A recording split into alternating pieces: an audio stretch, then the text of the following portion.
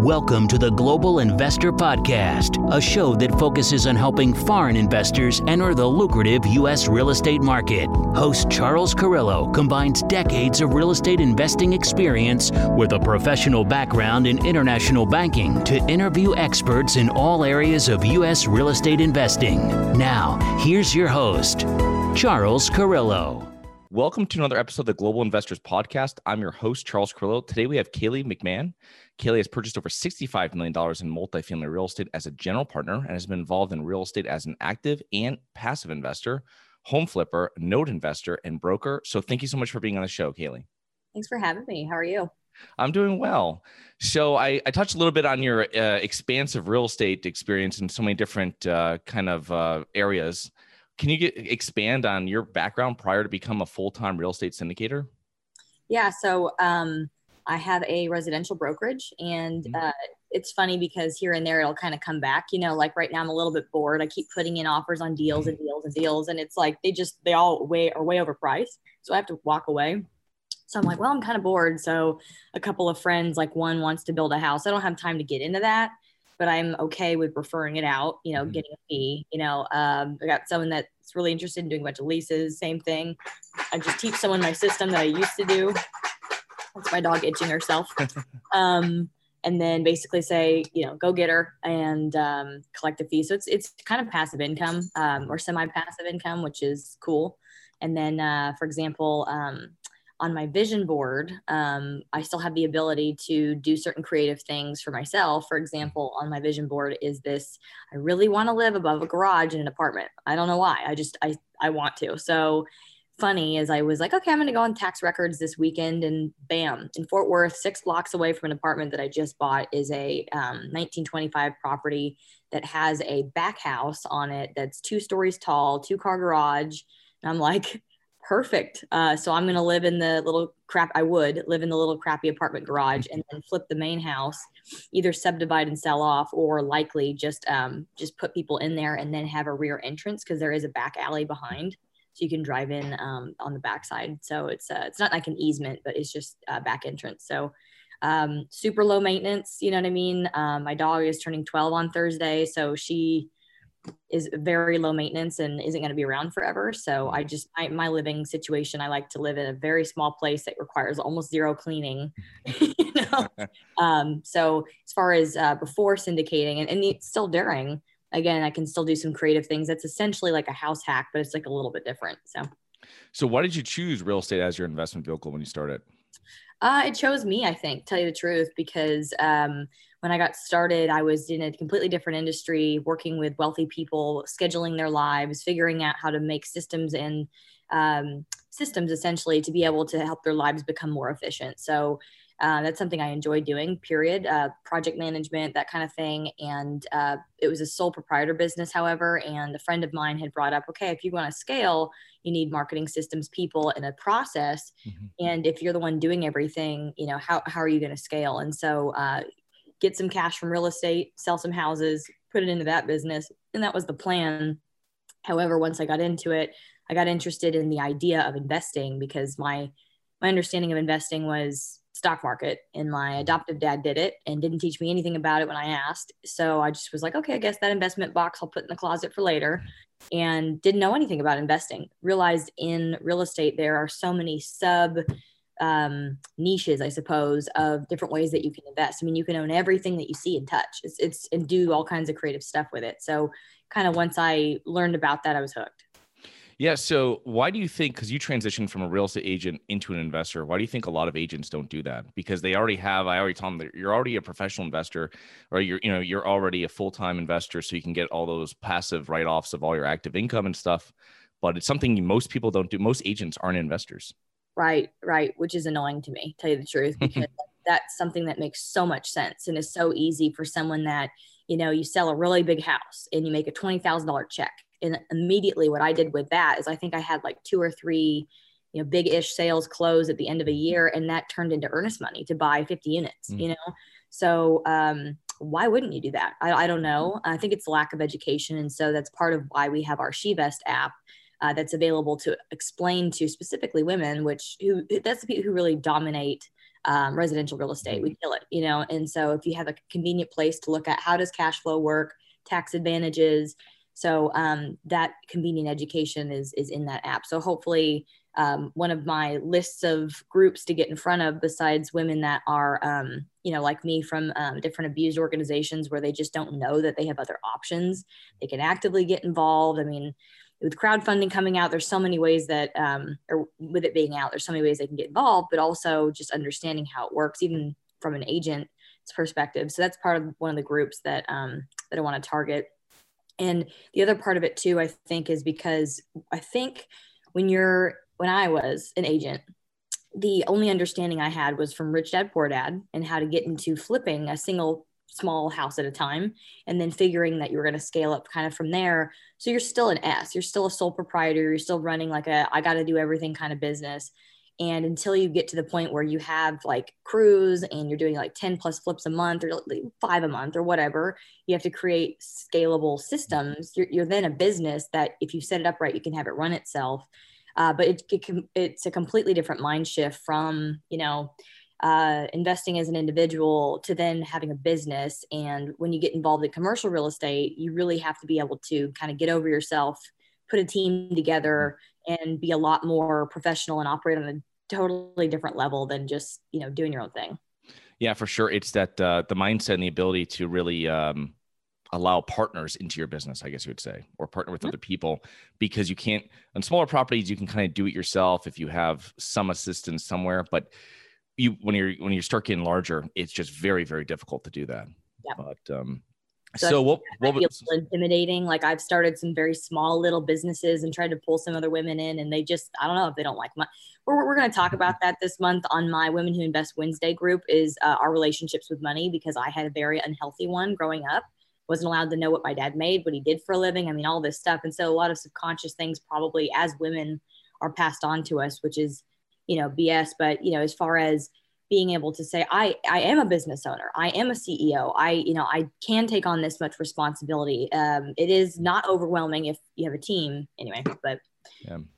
So what was your first couple real estate investments? How did you start?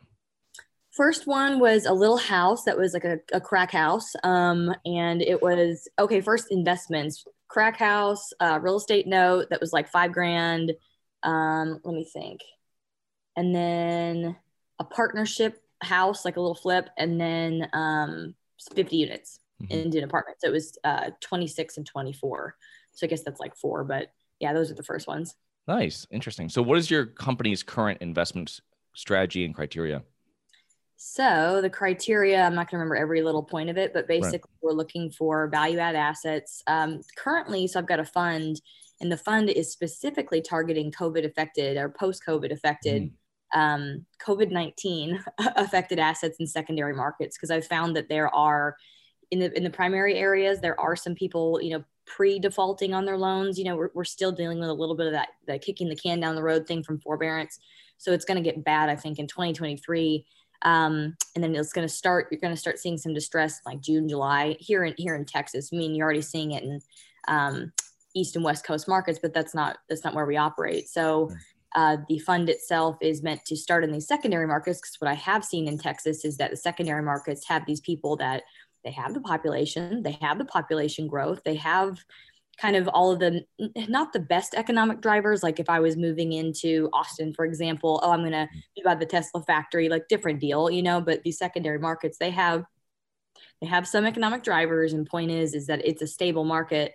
And they're just business owners that are unprofessional. So, you know, it's someone that they live in their property, they live in a 200 unit property, and they have all their bros stay there. And it's a frat house. They're not taken care of. They didn't have a budget for CapEx. They don't do marketing correctly. They don't have, you know, it's vacant, and they just blamed COVID. And it's like, well, on our properties that are in primary and tertiary and secondary markets, you know, we just were very proactive in working with residents, saying, okay, you can pay whenever, you know, we can finance it for you. You can put it on a credit card. We gave them like pizza to thank them for staying. You know, didn't do the rent bump increase that we were planning on timely. We said, okay, we'll hold it off 6 months. So, you know, we were just proactive. And I think across the whole portfolio, I think this asset behind me in Phoenix was the only one that saw like a 1% year over year decrease in collections. So, you know. Yeah. Yeah, we did the same thing with like gift cards, appeal to paid on time. So Walmart gift cards and anything the property managers were working with us to put together. And I think those are the assets that really pulled through, like us. Yeah, I mean, I guess 1 or 2% maybe, decrease in collections. But the other thing too I want to talk about is with the distressed assets that you're finding. You said some of them are mismanaged.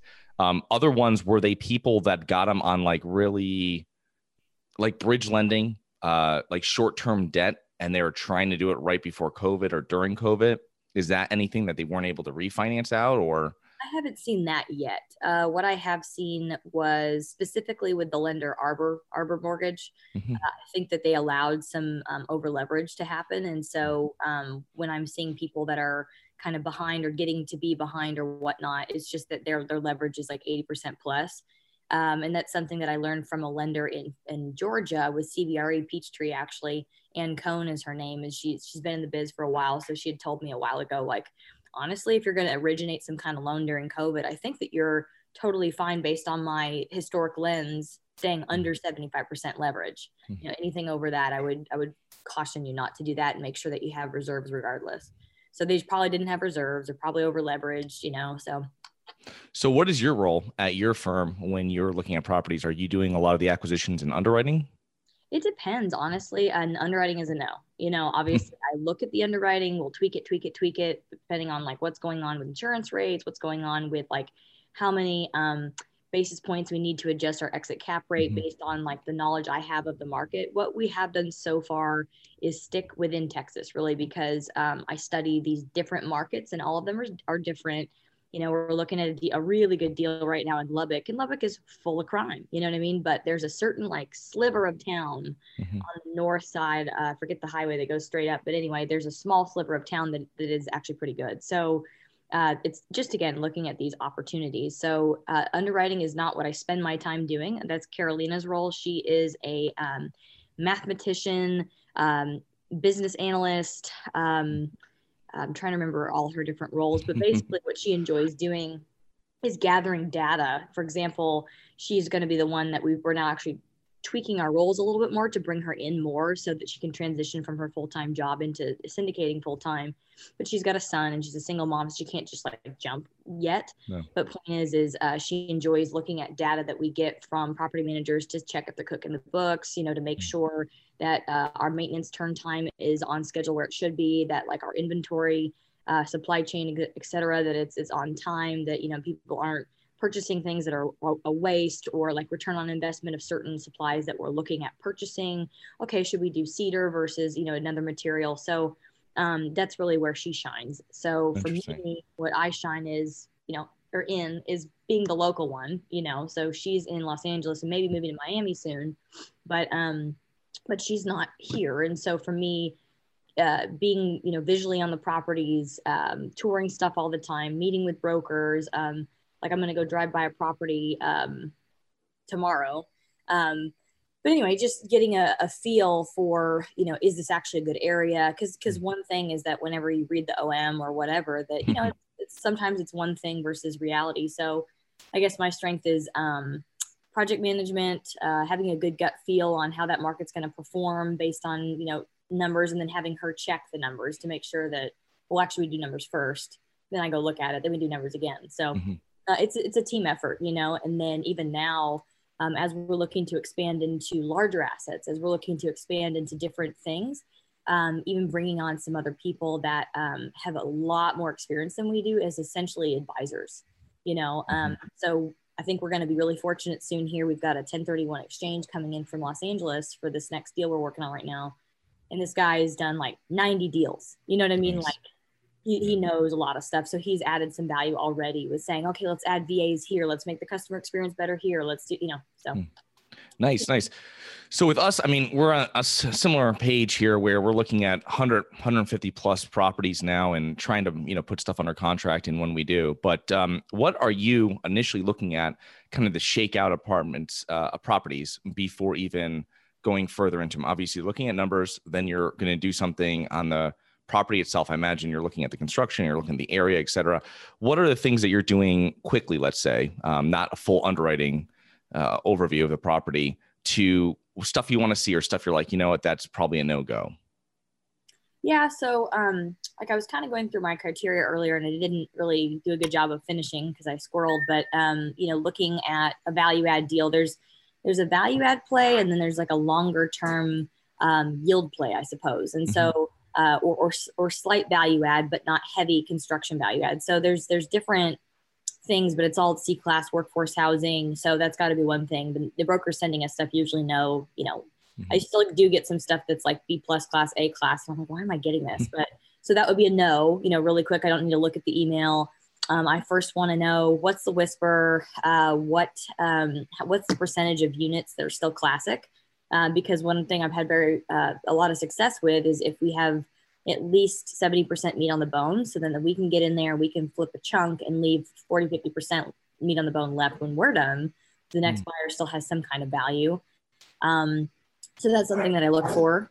And then I guess whenever we're looking at a deal and for example, if you're, you want to know if there's an opportunity for operations to improve. So if you're looking at the P&L and you're going, oh, look at their expense ratio, about 50% is about normal. Are we high? Are we low? Sometimes low means there's improvement needed in marketing, for example. But you're looking through for opportunities really. And so if I'm sitting there going, okay, everything's pretty much flipped. I'm having to do an assumption of whatever that current debt is. So there's no room for me to go find a better loan with better interest rate or better terms or whatever. I'm just locked. I can't really improve much more. They've already done all of the LEDs, all of the rubs, ratio utility bill back. They've already done all of the operational plays too, where sometimes, your staff is overpaid or you have too many people that are being inefficient. You always look for just opportunities. I mean, if we're going ding, ding, ding, and there's nothing there, I'm like, well, I didn't even need to underwrite this. So yeah. Explain, some listeners might not know about the whisper. Can you explain a little bit what the whisper is? Yeah, that lets a broker know that you're a baller. No, I'm just kidding. That you're experienced. So really just whenever I get a listing, the first thing I do, and this is key whenever you're trying to get into an active or a deal as an active person, is engaging with the brokers consistently. Like even if you can't meet in person, you get these emails and maybe that deal doesn't work or when it kind of does and you have some questions, the first thing I do is see the listing and boom, email them right away. And I go, Happy Taco Tuesday. What is the whisper? And the whisper just means what is basically the price that the seller wants, or what you think that you guys can. It depends, depending on a couple factors, but basically what do they want for it? Yeah. So, yeah. Yeah. Okay. Perfect. Thank you very much for explaining that. So you've invested passively, you invest actively, and let's talk about how you're vetting partners that you're working with on both sides, or if you're investing with, if it's passive. How do you vet and underwrite those general partners? And when you're talking to passive investors for you, how do you, or maybe they want to passive invest anywhere, maybe with you, maybe someone else, how do you explain to them that they should be doing their vetting? So when I look at I'm only I don't really give advice except for to say, hey, here's what I do, because I've learned a lot of lessons in this category. When you are an active principal and, for example, whenever you're looking at the leadership team, you obviously have to have somebody that has experience, and that's a general word or general term, but when you're looking at experience, you want to know, have they been able to do whatever their plan is right now before? Have they done a value add, for example, or a yield play, or whatever the thing is that we're doing, new development, whatever the deal is. You want to know that they have a track record doing that before. You want to make sure that there's somebody involved that, for me, I'm newer. I've only been in the industry 3.5, 4 years, something like that. And so that's not a lot of time. Having access to resources, whether it's your mentor, whether it's a board advisor, or whether it's your brother, or whatever, somebody that's been doing it for a long time. So I've got people that I call. And I make that pretty clear to our investors that it's not just, the three of us. There's also plenty of other people that I call when things happen, because I don't have all the answers. So knowing that person in personality wise, do you guys even mesh up? So when you're vetting partners as an active person, like a new person, for example, letting them come in and have all the voting rights, basically, that's not a good idea. I've learned that lesson because unless you've gone through this process and you understand people have to get paid or they don't work. You have to understand that, obviously the first priority is your mortgage. They have to understand how securities offering works, that you can't tell investors you're going to do this and then change your freaking mind. It doesn't work that way. It's securities fraud. You literally have to, if you put in there, you're going to refi, you get a refi. If you didn't, you're not, or if you said, I'm going to pay my investors, Q1, year 2, or whatever it is that you put in there, you got to pay them. You know what I mean? And it doesn't mean that like, if you're in COVID and like, you're not making the types of income or type of income that you thought, plus you need more reserves, you might have to pull back what they're getting paid for a little bit just to make sure that you have the cash flow and reserves you need, but you still got to pay them. You know what I mean? So I've run into situations. And then also when you're vetting an active partner, it's really important to know, like, what are your ethics and values, and not just like, not religion. I mean, like, you're in business. What is your mode of operation, I guess? For example, do you believe in improving the property, even if that feature doesn't necessarily make income? So putting in a dog park, you know what I mean? Making sure that we have the front office looking like the best. And it's going to cost extra money, and it's not making income like a locker would, or, you know what I'm saying? Like, it's not a reserved parking spot, but do we believe in the same type of value plan for the property? Or is money our number one motivator, period? And so nothing else matters. Or, our personalities, for example, there's people with borderline personality disorders, and they're pretty good at hiding it until stuff gets tough. You know what I mean? So it's really good to do what I do now and kind of business date. And I think it's important for passives to even do that too. But being able to see that person, hang out with them, you know what I mean? I try to put together a yearly event at my buddy's ranch, and if people will come out, that's how they can meet, see, hang out, do some zip lining, you know what I mean? Like, really hang out and really ask those hard questions. Like, even, for example, one of the biggest things that I'd want to know is where, Kaylee, if someone was asking me, where have you screwed up, royally screwed up? And what did you do about it?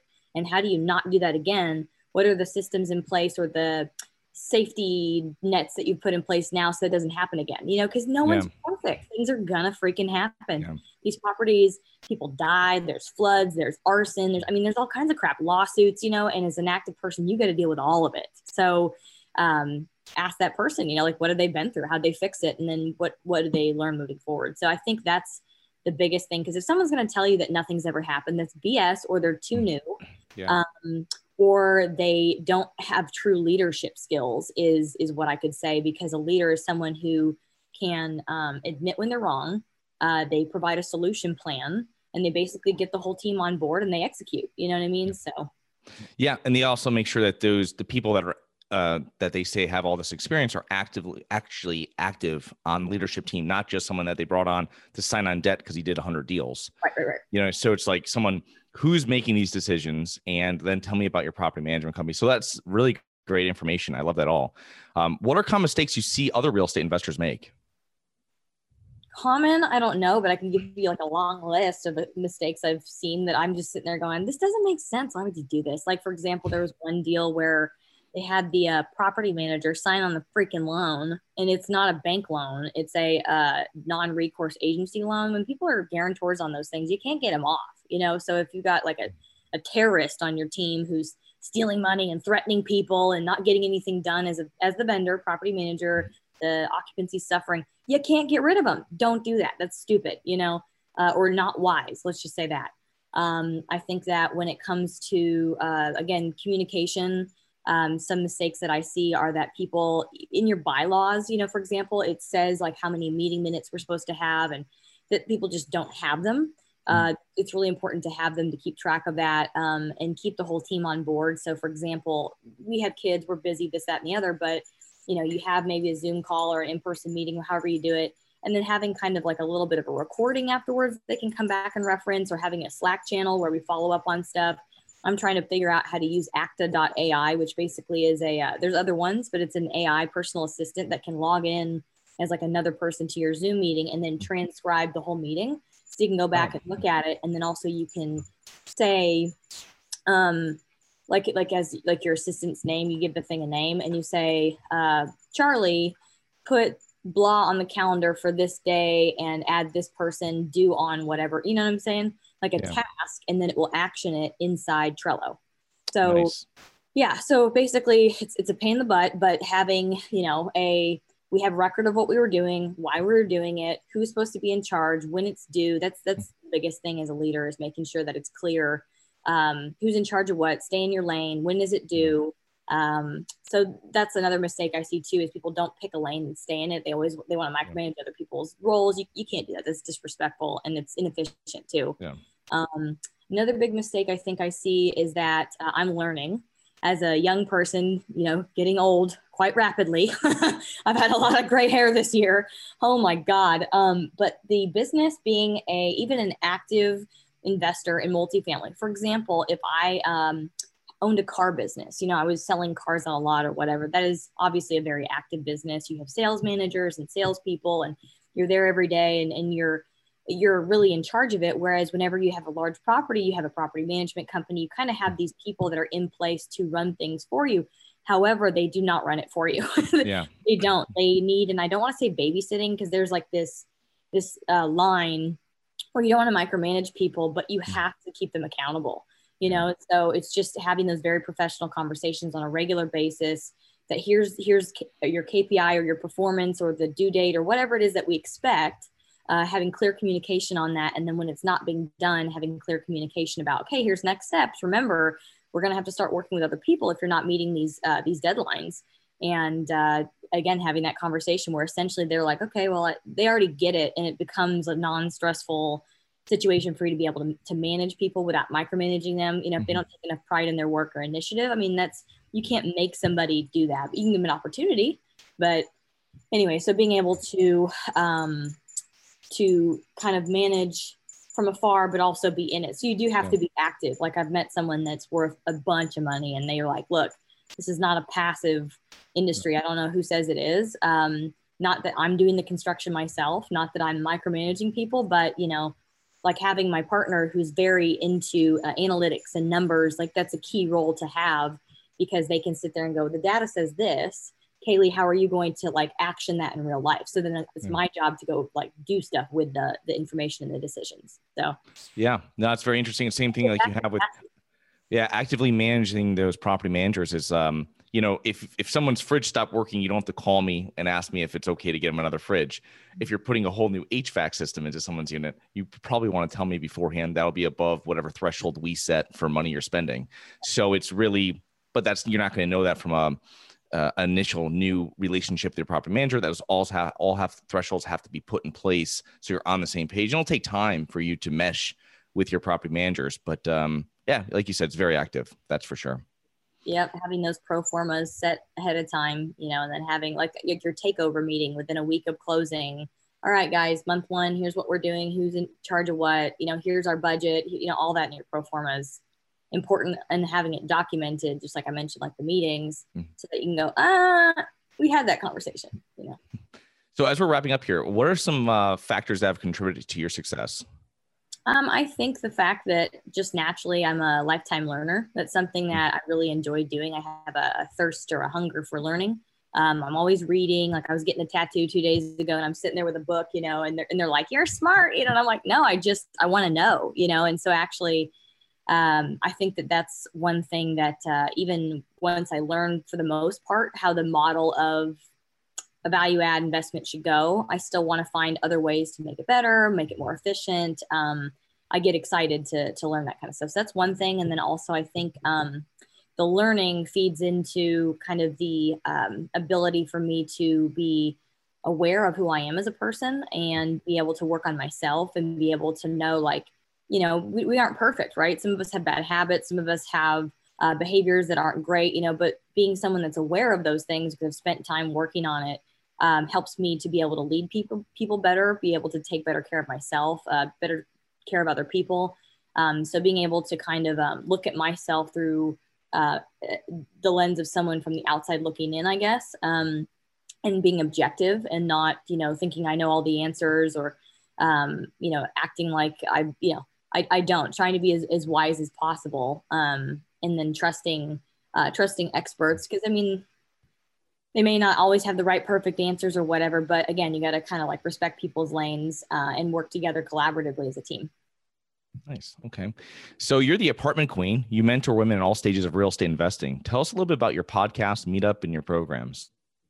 So the podcast, we just got it back on iTunes today. We were having some corruption issue where it wouldn't play for a while. So The podcast pretty much right at this moment has been about interviewing women and what it really takes to make it in business. So there's a point where you have an idea, then you start doing some stuff, getting some data, selling some stuff, and then getting to traction where you're really ramping up. And so it kind of goes through the process of different women in different industries, how they've been able to get to that point. Like, what does it really take? You got to live with your mom and dad. You got to put your first business on a credit card like I did. Like, what does it take?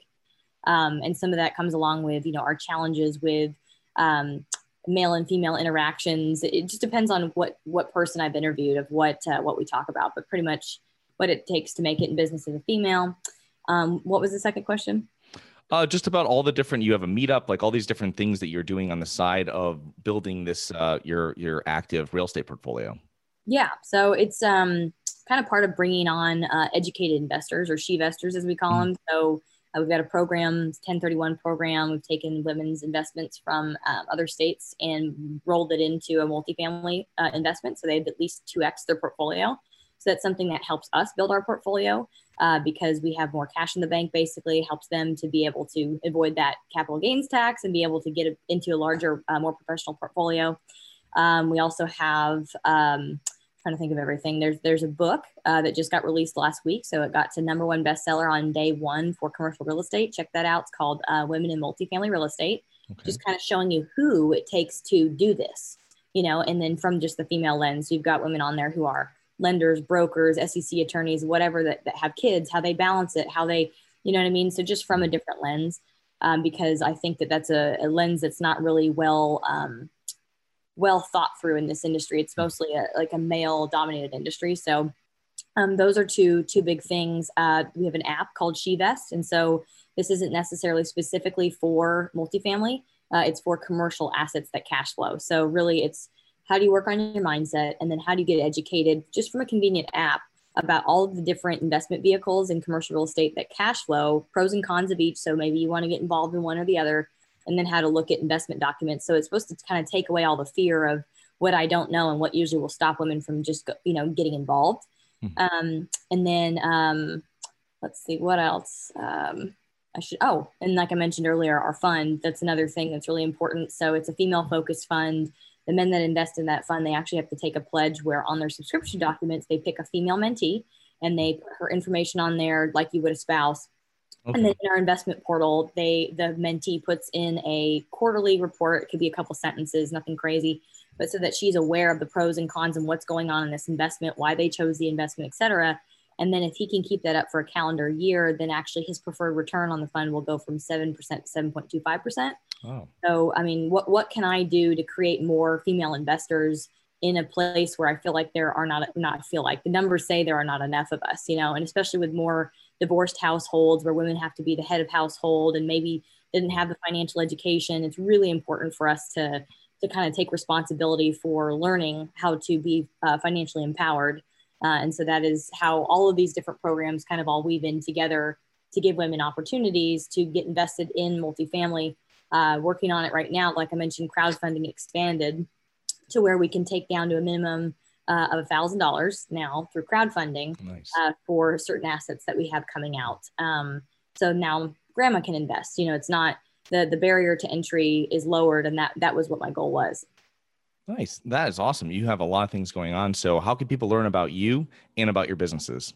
Yeah, just check out our website, theapartmentqueen.com. And then if you go to the top, the menu bar, it's got all the different programs, YouTube channel. Like there's so much stuff on there. Just start digging. Yeah, for sure. I went through your website. It's got a lot of information and then links to everything. So theapartmentqueen.com, I will put that link into the show notes. And I want to thank you so much for coming on today. Thank you for having me. Have a great rest of your day. You too. Hi guys, it's Charles from the Global Investors Podcast. I hope you enjoyed the show. If you're interested in getting involved with real estate, but you don't know where to begin, set up a free 30-minute strategy call with me at schedulecharles.com. That's schedulecharles.com. Thank you. Thank you for listening to the Global Investor Podcast. If you like the show, be sure to subscribe on iTunes or Google Play to get new weekly episodes. For more resources and to receive our newsletter, please visit globalinvestorpodcast.com. And don't forget to join us next week for another episode. Nothing in this episode should be considered specific, personal, or professional advice. Any investment opportunities mentioned on this podcast are limited to accredited investors. Any investments will only be made with proper disclosure, subscription documentation, and are subject to all applicable laws. Please consult an appropriate tax, legal, real estate, financial, or business professional for individualized advice. Opinions of guests are their own. Information is not guaranteed. All investment strategies have the potential for profit or loss. The host is operating on behalf of Syndication Superstars, LLC exclusively.